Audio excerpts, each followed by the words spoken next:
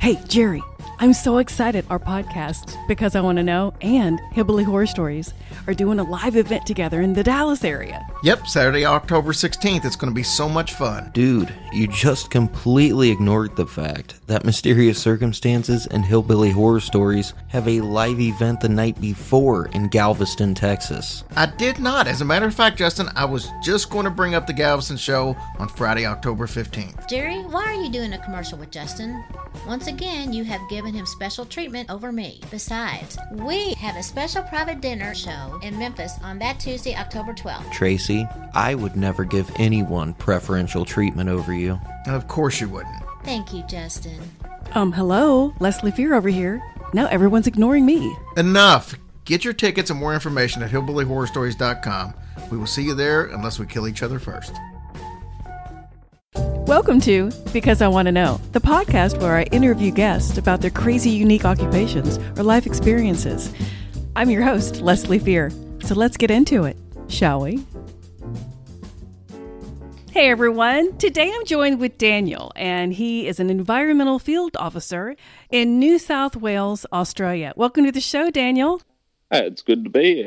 Well, I'm so happy to have you on my show. I tell you, you came to me because you were wanting to talk about the devastating fires and the new season that may be coming up with the fires in Australia. And I wanted to give you a chance to talk about some of the things you experienced. So tell me kind of what you do, and then tell me some of the things you experienced. Well, a lot of our works is with river systems and stuff like that. We obviously do maintenance of fire trails and erosion control, but we're actually on call a fair bit for when bushfires kick off, when we've got to go and clean tracks up for them and put containment lines in and fire breaks. So you work for a company that helps with that erosion control, whether it's a dam or some kind of system that you have to repair after a fire, or just in general?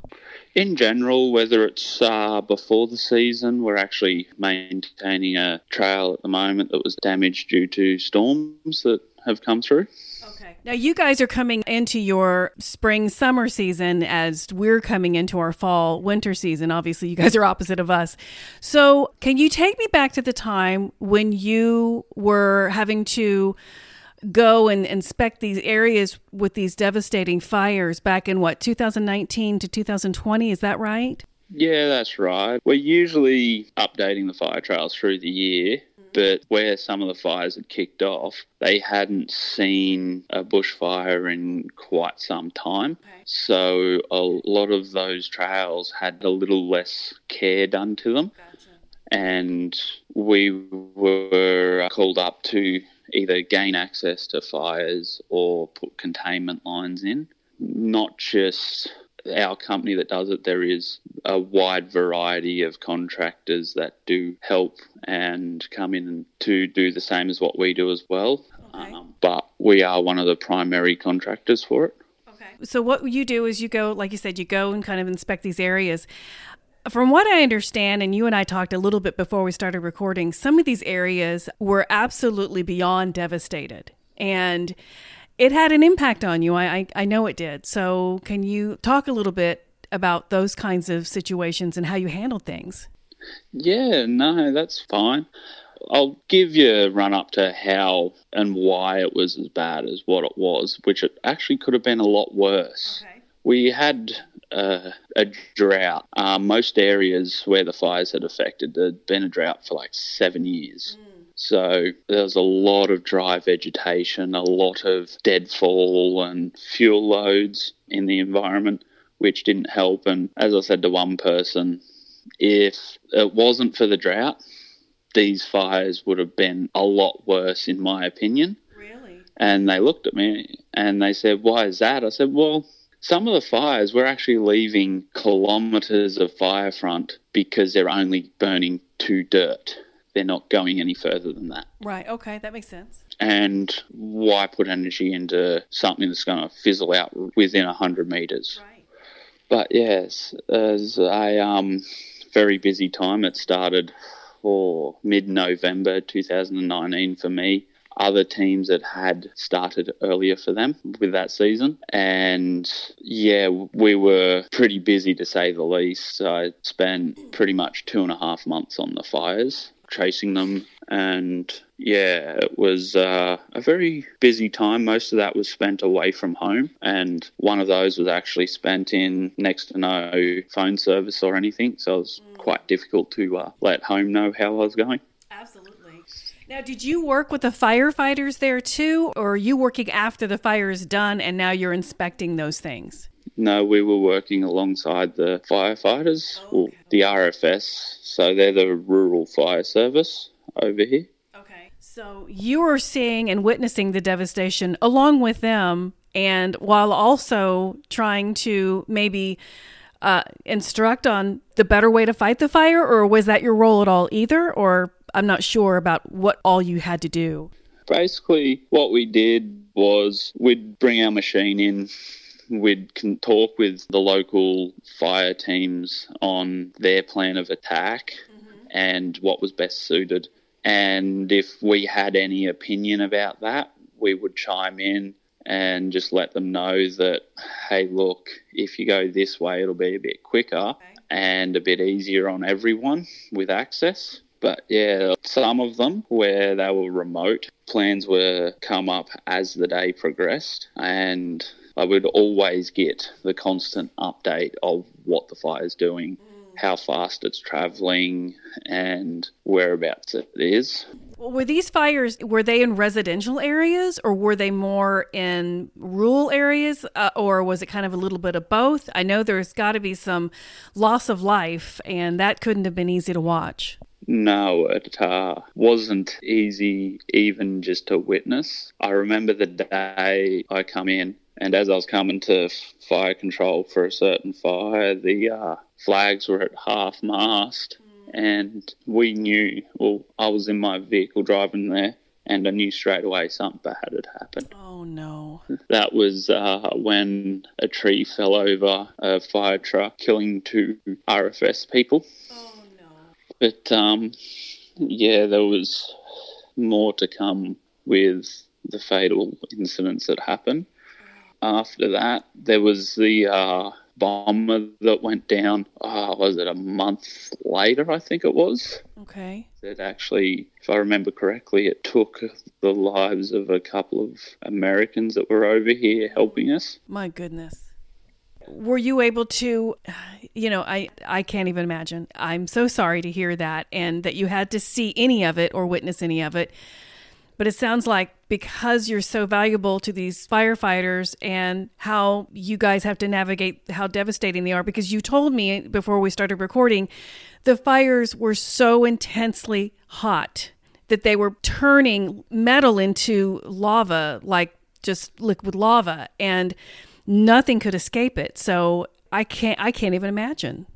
Oh, had I not witnessed some of the devastation it done, I couldn't have even imagined it myself.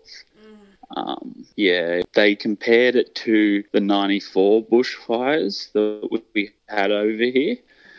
And I was only about 5 when they come through. And I was told by a very close family member that the only thing that stopped those was pretty much the ocean. Oh, wow. That's pretty intense when you can't even do it, but the ocean has to. Wow. Yeah, like they compared them to them, but from what I was told, the fires in 2019-2020 was hotter and quicker. Was the best way to describe them. And like I was telling you before, I remember hearing about your devastating fires even here in Texas. And I had asked you, it seemed like your entire continent was on fire, and you were like, no, it was just one state. So can you describe to my listeners about where it was, and we can kind of go from there? Well, basically, it was pretty much New South Wales, I guess, its own state on the east coast. There was some fires in Queensland, which is just north of New South Wales, and there was some that were in Victoria, which is south of New South Wales, and then there was some in South Australia. I'm probably going to get wrong where all the fires were, but it was hard to keep track of them at the time. But the primary fires that you would have seen over there were New South Wales on the east coast. Like, they were pretty much the whole eastern part of New South Wales was pretty much on fire. Yeah, and that's by Melbourne and that's by Sydney area. I mean, right? That's all of that kind of area. Am I right about that? Yeah, I know they got real close to Sydney. I don't know how close they got to Melbourne, but if this gives your listeners any idea, New Zealand, which is kind of southeast of us, was getting our smoke and ash. Oh my gosh. They were getting smoke and ash? Wow. Okay, that's a lot. We have fires in California, and maybe it's opposite where you guys are, but the winds always kind of come from the west to east here, usually. So whenever we get fires in California, if they're really bad, it'll be hazy in Texas. We won't get ash from it, but people, right next to California, like Nevada and those kinds of places, will see some of that, I think, if it's devastating enough. So I know what you're talking about. But to be an entire different country across, an ocean and still getting your ash, those are some big fires.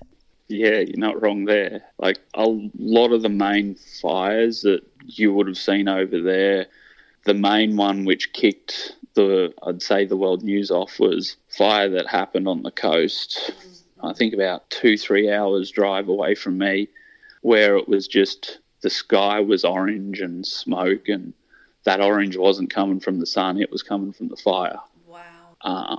Yeah, there was parts of the fires, I don't remember seeing the sun for days. The whole time I was there, I don't remember seeing the sun on some of them. I don't even know, Daniel, how you could have breathed air, if all you're seeing is fire everywhere. But in your voice, I can tell you've had to have had some kind of PTSD from this. This is it's devastating anyway, but to be in this and have to witness what you've seen, I don't even know how you're coping right now. I don't even know. One day at a time sort of thing. And that's actually why I come to message you to start with, to talk about it, is to share it, to get it off my chest. Sure. And to continue on. Absolutely. So tell me what you felt when you were in that time when all you saw was the orange from the fire and it wasn't from the sun, and how it smelled and how it affected you. Tell me that. This is probably going to sound a bit different to some people, but in the time when it's going on, it was adrenaline. I looked at my job, what I had to do, and it was a challenge to me. Can I beat the fire to this point? Can I beat it to this point? Right. Can we stop it here?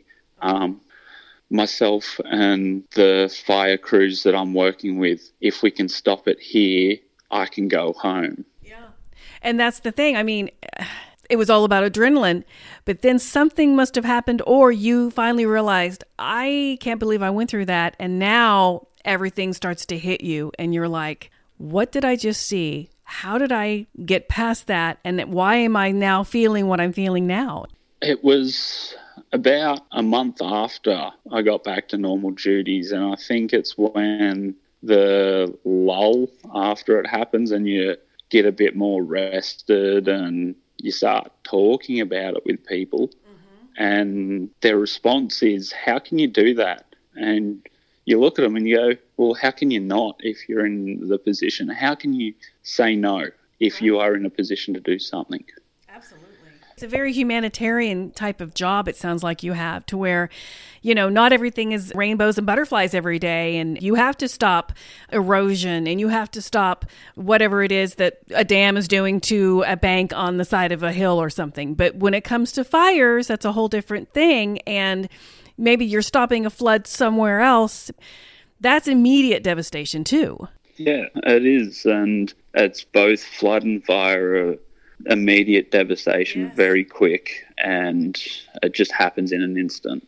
It does, and I don't know if you've had any of the same kind of situation, hopefully not, as you've had in fires, but there's a reason you go and make sure that these things can hold or fix them to where they can. Have you ever had to experience devastating flood situations? Oh, not devastating to the point of what we witnessed with the bushfires. I have been in a couple floods, and it was a sort of, she'll be right, let's just let the water come down. But there has been times over here where towns have been flooded. Right. I haven't been a part of any of that. I sort of missed all of the major floods, which is lucky for myself, but I still feel for the people that did cop those floods.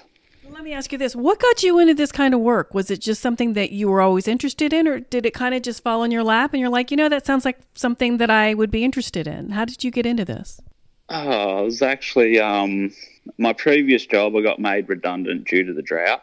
So I was job hunting and found an ad for a position. I'm like, hey, I can do that. Yeah. And come time for the interview, and it's like, yep, this is what you'll be doing, and this is what you'll be asked to do. Can you do that? And my response was, yep, I can do that. I'll give it a go anyways. Yeah. Well, tell me what they asked. Can you do this? Tell me what they asked you to do. Well, they were outlining the main roles of the job, like, hey, look, this is what you'll be operating machines, and you'll be labouring, like manual labour and stuff like that. And you'll also be asked to assist on fires. Well, yeah, no, I can do that. Sort of the whole naivety of, what's the worst that can happen? And 2 years later, I found out what the worst is that can happen. You did. And don't get me wrong, I think it does take a special person to go, I can do this. And it sounded interesting to you. It sounded like the kind of job that, there was some physical part of it. I don't know how in shape you are, but a lot of people like that about jobs, that they have to do physical labor. They keep in shape, and it's not the same desk job every day. And some people love that kind of work, but some people don't. So if you had to talk to anybody that's listening right now and they wanted to do something similar to what you're doing, what advice would you give them, and what message would you like to give my listeners? The advice I'd give is, as long as you have a healthy support network, you will go far. Do your research into the job, and hey, if it's something that you're unsure of, but you can do it, give it a go. I was in a position of, I needed work. I didn't know, as I just said, I had no idea the full depth of what I was getting into. Right. But I found out very quickly. I got humbled very quickly. And what would be a message you'd want to give to them, like as far as how you're feeling now about this and what you're doing to cope with it? Because you're still doing this job. When you come across these hard times, talk with your family. Talk with someone who you trust. A mutual friend of yours and mine I was talking to during all of this is going on. Right. And he was tremendous with a lot of his support, and he's actually in America. Yeah. And I was just messaging him on Facebook and stuff, and he was an unreal friend. I couldn't have asked for someone better. And I have support network over here who is on the same par as what he was. Aww. And he's on the other side of the world. How did you meet him? Was it just, we can talk about him. His name is Justin Rimmel. He's with Mysterious Circumstances podcast. He's one of my favorite podcasts. You guys need to give him a listen if you haven't already. He's suggested other people, Gunnar Lindblom, to me, and I interviewed him, the Detroit Mafia guy. So that's where Daniel came from Justin Rimmel. And you have been so fascinating. So how did you meet Justin? Well, I actually started listening to his podcast about 4 years ago, I think. And he read out one of my reviews, and I messaged him back and joined his Facebook group and shared some memes, shared some stories and stuff. And he was always pretty cool about the whole thing. And yeah, he was just there. And I'm just one day, just while I was on a fire, and I started messaging him, telling him what I'm doing. And that was actually before I went out. I put a post on his group and said, hey guys, if I'm off Facebook for a bit, this is what I'm doing, and this is where I'll be. And yeah, I think he messaged me going, mate, be safe and that. We all want you to come back. Right. Which was a bit of a hit, because I'm sort of not used to that. I have a very small friend circle, to say the least. Yeah. But yeah, very supportive during the whole time. Yeah, and he's amazing. He's been so supportive of me. He even helped me do some things. I was like, Justin, I don't know what I'm doing with this podcasting. This is a good year ago. And he was like, do it this way. It's easier. And he gave me so many good tips. So I love Justin Rimmel. But back to the fires. I remember, like I told you, hearing about them, and a group of fellow authors that I go to book signings with, they put together an actual book, and they named it Australia, with several authors. I think there was probably 20 authors that did one book, for all proceeds going to the Australian charities for people that needed help with the fires, whether they were displaced or lost loved ones. And it was a big hit. And it was the least we could have done. And I commend them for that. Because like I said, in my mind, it felt like the entire continent was on fire. It was so devastating. And I think because it was so close to Sydney is why we all heard about it. And we were all like, holy cow, this is bad. So like I said, Daniel, I can only imagine the things that you've seen and the things that you had to endure. And if I can help you in any way getting the story out, I hope I have. Yes, you've been wonderful, and the correspondence has been brilliant, even though the time zones are completely different. Yeah, you guys, it's like, what time is it here? 1:00 in the afternoon here, and I think it's probably about 4 a.m. there. Am I right? Yep, you're right. He's 15 hours ahead of me, and he got up early to talk to me, and I appreciate it because I'm so glad I was able to familiarize my listeners with your story and get the message out that these fires, people go through these things all the time, even here in the States. And I don't know if we all understand the devastation it can do to the people that have to work them. The devastation. I remember one post that Justin actually put up on the group, and he's like, the Californian fires a certain year were this size, and the Amazon fires that were going on were this size. And he goes, the Australian bushfires, like I think it was 6 million acres at the time, is still burning and still rising. Yes. And I think it got to 20, 30 million acres. And that's not just outskirts of anything. These are people's homes. These are people's livestock and beautiful meadows and trees and all the things that people lost. And it makes you understand why a bunch of authors got together and did a book to help these people. So, yeah, you're not wrong there. And a small town was wiped out within a day from the fires.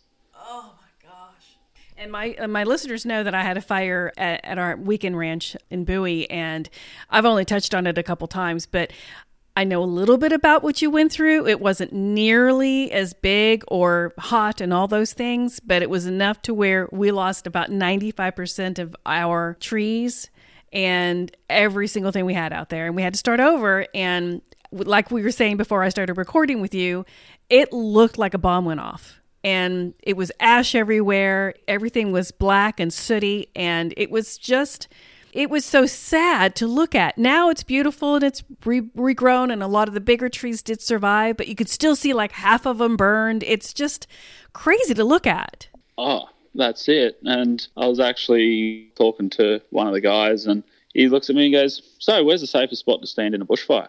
And I look at him and go, burnt ground? And he goes, no. And I said, okay, where? And he goes, well, the hell away from a fire. And, yeah, fair point. I said, why is burnt ground not safe? And he goes, I've seen burnt ground burn 3 times. Okay, explain. He goes, comes through, burns all the leaf litter and the fuel on the ground. There's right conditions, it jumps up in the crown of the trees, travels back through. And he goes, if you get it right and the wind comes back through, it burns everything else that's left. Especially if it's windy, or if, some of those fires, they create their own tornadoes, their own cyclones, because they're so... The moisture that burns out of trees, the bushfire creates its own weather patterns. I've seen rain follow bushfires. I've seen it happen while bushfires are on. Are you serious? Yep, I am. We had a bushfire going on, and it was raining. Not heavy rain, but it was raining. Was it helping at all, or was it just because of, you know what I mean? At least it was raining, because I know that the trees and the moisture and those things started the weather doing weird things, but did it help at all? For that day. for that day, it lowered the temperature of the fire. But after that, once that moisture dried off, it did what it did and it kicked back up again. But one fire, the dozer and the support vehicles almost got struck by lightning. Oh my gosh. Okay, see, it's a double-edged sword no matter what you do. And do you know what started some of these fires? Was it because a natural situation like we were talking about? Like in our situation, the humidity goes so low and the winds pick up and they say, hey, it's a high fire danger here today. It's a red flag day. Don't use, machinery or whatever.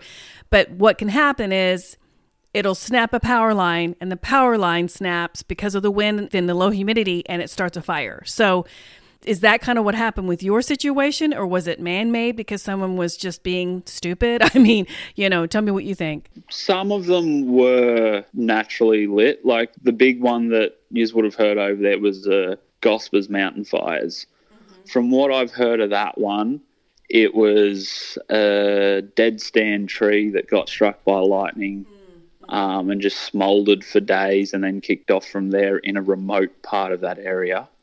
Others, plain stupidity.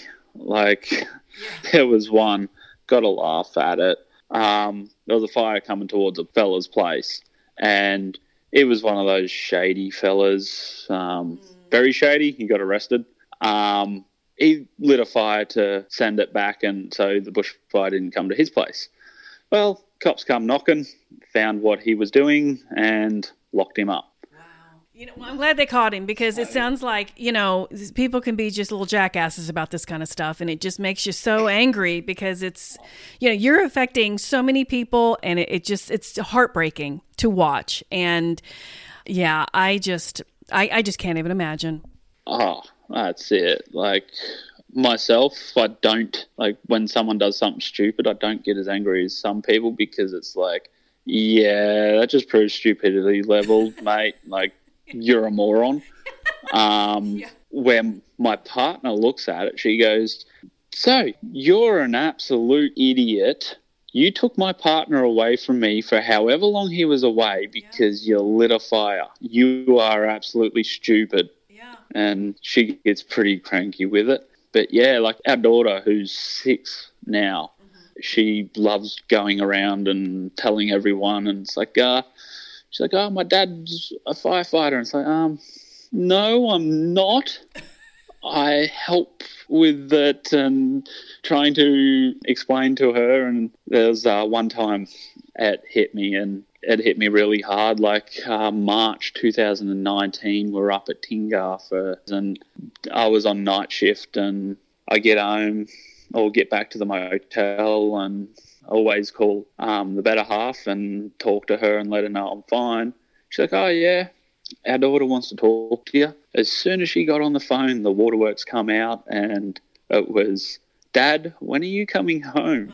It was heartbreaking, because you hear their little voices, you miss them so much, and honestly, Daniel, you could get caught up in these fires and you could lose your life. That's something you probably have to face every day. Oh, like, in all honesty, I've accepted it as much as I could drive out my driveway and not come home because of some moron on the road. I could die doing anything, really, and just, hey, yep, let's have some fun while I'm gone. And, I got to just say something to you that I thought was kind of poignant, that your daughter, I know she said, hey, my daddy's a firefighter, and technically, no, you don't work for a fire department. But you know what? I think you are a firefighter. I do think you are. Fair enough. There's one thing I won't be called, though, and that's a hero. There's too many people that have told me that, and I shut them down very quickly. Well, and I was actually going to, you know what I was going to call you? I was going to call you a humanitarian, because I do think that it takes a special kind of person to do what you do and to go through what you go through.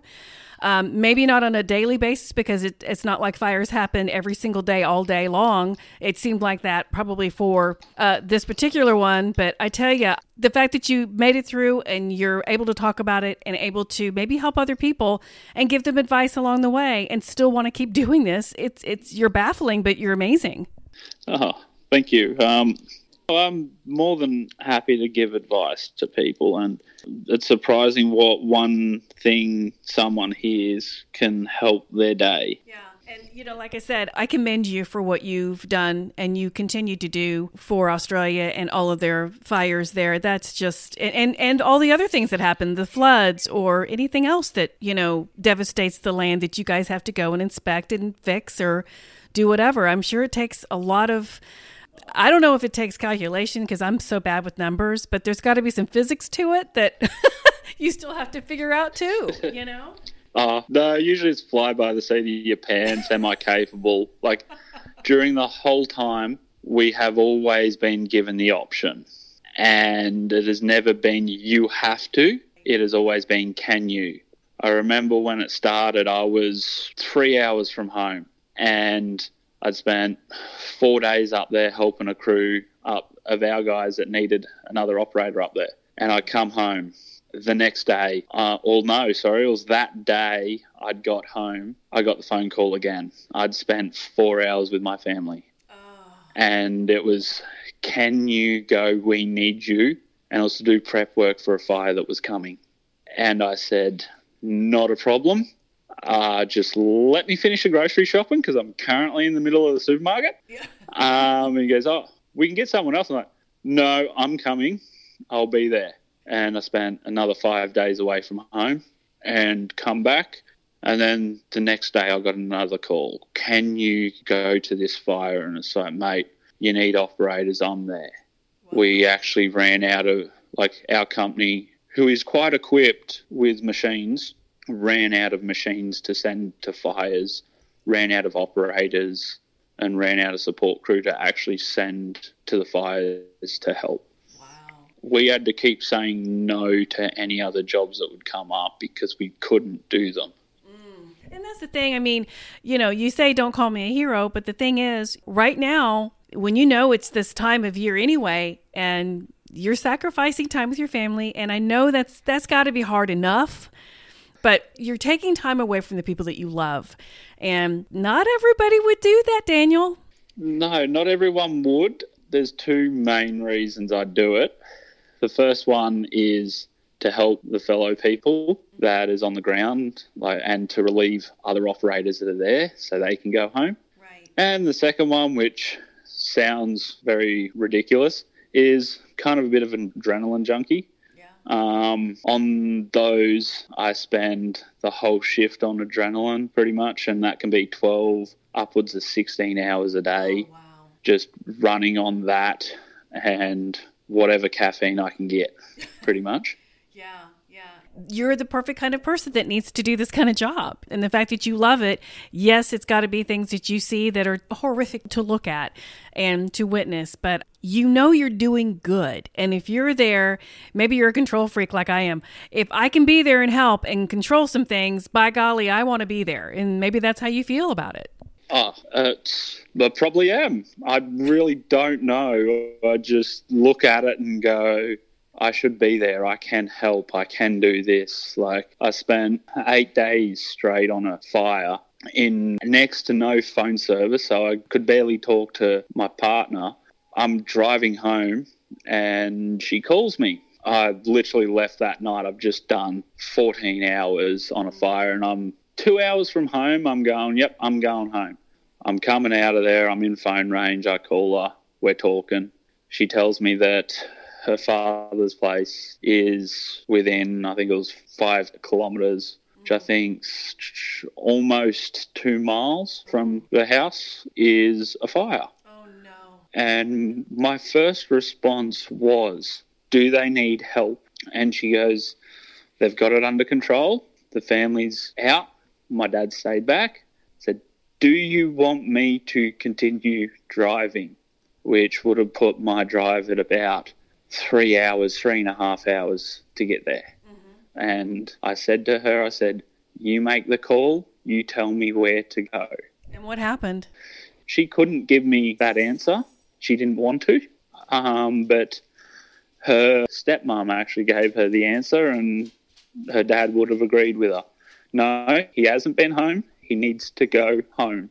I then said to my partner, I said, okay, I'm coming home, but I'm making a phone call. And I called my boss and I said to him, I said, look, this fire where this is, he goes, yes, it is threatening family. if you get a phone call to put a dozer on that fire, you call me first. You don't call anyone else. I want to be there. Yeah. And his response was, mate, if I get that call, you get that call. And he goes, just be ready. I said, mate, I'm already packed. I'm good to go. So were you ever called? The call never come. From my understanding, they'd already mobilised equipment to that to help with the access in and the fire breaks and containments and all of that. But yeah, it didn't feel right not going, but that's probably the best thing I could have done was come home, because I just spent 8 days in a dozer where the air conditioning had malfunctioned, and that may sound like something minuscule. Oh, no. But when you're right on the fire's edge in a glass box, it's not very minuscule. Oh, I mean, it gets hot in Australia. I know that, but it also gets hot in Texas. And boy, if you're in a car and it's just sunny, not fire, just sunny, I mean, it can get up to over 130 or 40 degrees inside, and that's not even with any fire around you except for the sunball. So I understand how hot that can be, and you're exhausted. Yeah, that's it. Our machines are fitted with what's called a pressurizer fan, which constantly blows air in to keep the cab, in quotations, pressurized, so it keeps the smoke and everything out, so we can still breathe in that cab. So I still had that, which took it to, kept it kind of around, I think 120, maybe 130 inside the cab, but I just kept drinking water, and this is probably going to sound counterintuitive to a lot of people, but just had a couple beers at the end of the day, and it seems to do the world of good. Honey, I think I'd be drinking something stronger than beer after all that. And I don't mean to make light of this. I'm just telling you that, after a while, you've got to just mentally, you don't have to be on. When you're mentally on for 16 hours in a row, and all you're working on is adrenaline and maybe some caffeine and water, I don't even know how you do it. Oh, yeah, neither do I some days, but I still give it a go. I know. And that's another reason why I was like, when we were talking before we started recording, I was like, because we were just testing out how we would sound on our audio. And I was like, who knows when we can really do this again? Let's just do it now. I know it's 3 a.m. there, but yeah. No, that's fine. When we started talking, I'm like, yeah, I bet you it's going to go into the episode. I'm not fussed about that at all. Let's go with it. Let's just do it, right? So, but like I said, I know it's early there, and I hope I was able to get some of your information out that you like to share with everyone. And like I said before, if there's anything else you'd like to tell anyone, or if there's anything else you'd like to share, please let us know. We're here to hear your story. Yeah, no, and before, when you asked me about any advice, and when I said a good support network, if anyone is looking at this job, like a similar role, you really have to have that good support, because it's not just you that goes through it. Your partner goes through it. Everyone is affected by it. Funny enough, I've actually been on both sides, waiting for Dad to come home from bushfires and being on the bushfires. So my partner, who is incredible, she has been wonderful through the whole thing. She's actually never asked me to give it up.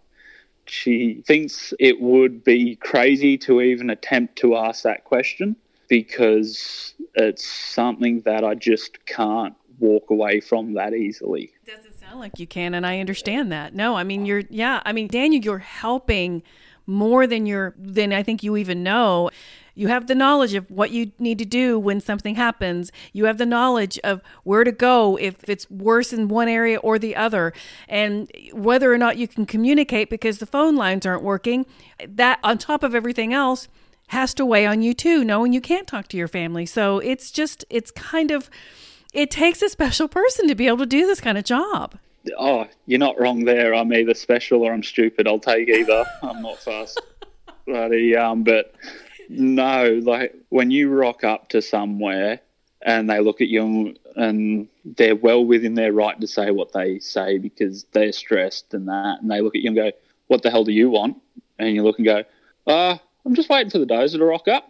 And I go, oh, you're with the dozer? Yeah. oh, shit, we've been waiting for you guys for a month and we finally got the okay for you to come.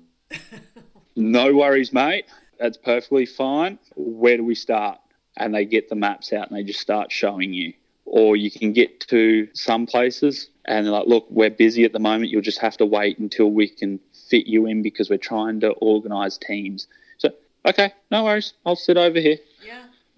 I mean, there's probably a lot of just crazy goings on, but then there might be some other things where you're just kind of waiting. You're in a waiting pattern and you have to be patient. And that can't be easy either because you're thinking, what else can I do? I feel useless right now, but you're in a waiting pattern. Oh, yeah. They like to call it ready and wait over here. And you get there and you're stood down for a day because they don't have a use for you at the time. And you're like, oh, come on, guys. Can you just give me something to do? I'm sick of sitting. Right. But, yeah, it's one of those things like you just got to do what you got to do. And if that's sitting there waiting for them to figure out a strategy, what best works for you, because hey, I get orders, I'm told where I'm going, and if some of that plan doesn't fit, I'm going to talk to people about it and go, hey, look, this doesn't quite work. How about we try it this way? And they go, well, this is why we're trying it this way. Okay, no worries. I'll go with it. Yeah. Hey, you're doing something. I mean, if nothing else, strategizing while you're waiting to do other things to help with the actual fire. So, but no, Daniel, you've been so interesting and so gracious about your story. And I'm really thankful to you for giving me your time, especially so early there and just talking to me about this, because I know it wasn't easy to talk about some of this stuff. And if nothing else, I'm hoping I can help you because you're going to help others with your information. So we can have a double whammy here, you know? Oh, that's it. And there's one thing that actually jumped into my mind just then. We had a couple of Americans over here helping us, and I got a chance to have a chat with two of the guys, and they were pretty cool. And I was chatting to them because I like to do a bit of hunting and talking to them about some of the hunting over there. And I was talking to one of them like, oh, got some venison in the fridge there, or freezer. I'll get the better half to cook it up and bring it in for you. He's like, oh, do you have enough? Well, I don't know. I didn't look at the freezer, but I'll bring some in. And he goes, no worries, thanks for that. Well, got stood down because we weren't needed there anymore. So I still took it in the next day. And I get back home and the daughter comes out and goes, Dad, well, yeah. He goes, I want to give a present to the firefighters. And I looked at her and said, why? And she goes, because you come home. I said, that's a pretty fair thing to do. So I looked at her and said, it wasn't much, but I'm like, how about a couple boxes of chocolates? We'll swing in to the shops and we'll grab some and we'll go out and see them. And she's like, okay, really? I'm like, yeah. I said, so I swung into the shops, grabbed them some chocolates and took out there, and I walked in and I said to them, I'm like, hey, my daughter wants to give you guys a gift. And they go, where is she? So she's in the car. I just wanted to see if it was okay if she could come in. And I look and go, how old is she? She's 4. You go, yeah, she can come in. Not a problem. That's fine. So brought her in, and she's like, oh, thank you for having my dad come home. Aww. And one of the guys there turned to her and said, no, we have to thank you for allowing us to borrow your dad. Oh, gosh. It's the truth, though, Daniel. It's the truth. Yeah, it is. It's I don't look at that side. I really don't see much past my family's fine, I'm fine. Let's just carry on with life. Yeah. But when that happened, I just hit a brick wall. I was like, wow, I didn't expect any of this. Well, you know what? You were very appreciated, it sounds like, and rightfully so. You're there to help. And, they can see that in you. You're always willing to go, even if you've been home for 4 hours, Daniel. You're willing to go home and help, no matter if it takes you away from your family right then or not. And your sweet partner says, you know what? No, go. I get it. I know you. You won't be happy if you're here with me anyway. All you'll be doing is thinking about that. So kudos to her in knowing the man that she loves and the fact that she's letting you do what you love. Oh, she knows if I said no to a phone call like that, as she puts it, you'd be a pain in the ass at home. You'd just drive me crazy because you'd be too antsy. You would be. Am I that bad? She goes, yeah, you are. Like, I remember that call. I'd only been home for 4 hours and we're doing the shopping because I've got 2 mobile phones, one for work, obviously. And she heard my work phone call, and I pulled it out of my pocket, and she looked at me and goes, "You're going." Well, okay. Answered, "Yeah, we need you." I was like, "Yeah, I'm coming." And see, she even knows. So, no, and that's the thing. I mean, it sounds like you guys are a match made in heaven, and you're very lucky to have each other because she gets it and you get it. But now you've got a sweet daughter between the both of you that you can't wait to see and her when you get home. So in that respect, at least you're doing what you love, and you come home and you get to see the people you love. So in that respect, that's amazing. Oh, that's it. And surprisingly, when I come home, for like the first hour, all I am doing is playing with the daughter with her toys. And something about that just seems to decompress everything, and I can go back into family life very easily. There's nothing like just the simplicity of just sitting down, hunkering down with your child and just having that innocent play with them, and brings you all back to that centerness of it's all okay. Everything's all right. I'm with my family. I'm with the people I love. And I made it again. I made it through it again. That's it. And it hasn't sort of fazed me from having the odd bonfire in winter at home, chilling out around it and letting the family have a bit of fun. Absolutely. Outside during night. It's not something that I'm frightened of and stuff. It's helped me understand that what can go wrong and be a bit more vigilant on what's actually going on around me when I do have one. Right. And like I said, I know it's early there, so I'm going to let you get back to your family and get back to your life. And I really appreciate your time today, Daniel. You have been so fascinating, and you've moved me in a way that I haven't been moved in a while, and I thank you for that. Oh, not a problem. I'm always up for a chat, and yeah, it's something that's very interesting. Like, I still look back and go, okay, I'm still intrigued about what else actually did happen. Mm-hmm. Once we finish here, I'll be going inside, having breakfast and getting ready for work. And I'll let you go do that. So, no, thank you so much. And I will be in touch with you and let you know when this will air. You know what? My listeners are going to love your story. And you never know, I may have to have you back because they may have some questions. Oh, there's plenty of other stories as well. Well, you know I've got your number now, so I can talk to you and we can do this again. So, no, thank you again, Daniel. Not a problem. I'm always happy to have a chat. Well, I love providing because I want to know at no cost. So if you like what you heard, please leave me a 5-star review, or you can just buy me a cup of coffee. It's kind of like a Patreon, but you don't have a monthly subscription and you can give whatever you feel led to give. I am a one-woman show, and I do all of my scheduling and my interviewing and my editing. So just know your support is so greatly appreciated. And one more thing, I am a paranormal romance novelist, and you can find all of my books on Amazon. Just look up my name. I'm very easy to find. Thank you guys again, and I will see you next week.